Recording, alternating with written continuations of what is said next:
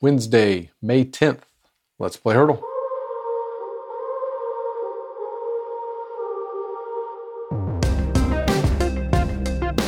Today's song is Feels Like I'm in Love by Kelly Marie.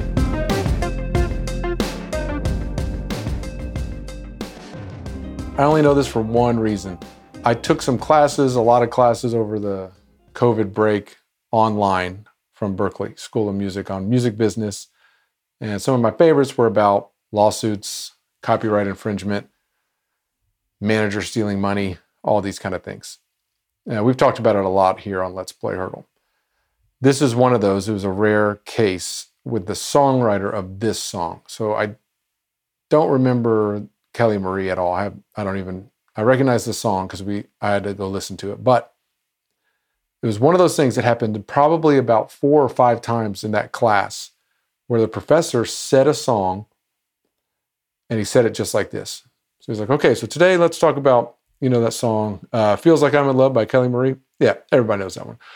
So in that song, and then he started going, I have no idea what he's talking about.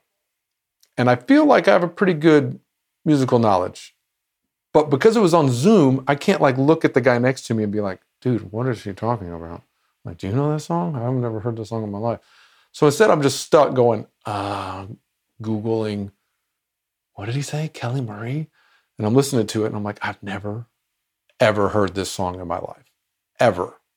No recollection whatsoever.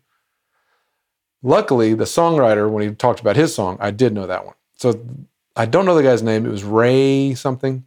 But he was in a band called Mungo Jerry. And I'll never forget that because that is a top 10 worst band name ever. And Mungo Jerry is famous, and this guy Ray, for writing the song, In the Summertime When the Weather is High, that song in the 70s. He wrote this next song, Feels Like I'm in Love, for Elvis. But Elvis died and never recorded it. That's all I remember.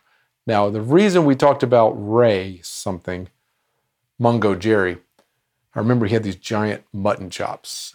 His picture was ridiculous. What you'd expect for a guy who leads a band called Mungo Jerry.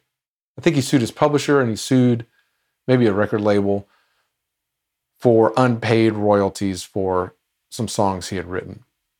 And when it all shook out, not only was he found to not be owed any money, but he had also maybe didn't even have a writing credit, wasn't involved in the writing of one of the songs he had claimed, and was ordered by the judge to actually reimburse one of the publishers for some money that he had received.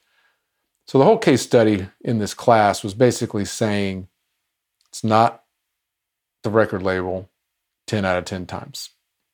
The artist could be wrong. The artist can misrepresent things as well. The artist could just as easily be doing a money grab. I'm not saying that's what happened here. That was just a result of the court case that went down with Mungo Jerry. This was one of his I think this was his second biggest hit other to the Summertime song. But when I listened to it, I just remember thinking, oh my goodness, Gwen Stefani sounds just like this girl. Especially early Gwen Stefani. I wonder if she heard this song and liked the way her voice sounded, or if it's just coincidence. I don't know. But that is super random. That is 2 disco songs. Yesterday's disco song, Jive Talking, was a much more popular, bigger song by a humongous artist. This is a deep, deep cut disco dance song from 1979 or something, or 80, somewhere in there. That's a weird one. All right, we'll see what we get tomorrow. See y'all then. You can play Heardle every day at letsplayheardle.com. And you can watch us here live on Instagram at Let's Play Heardle.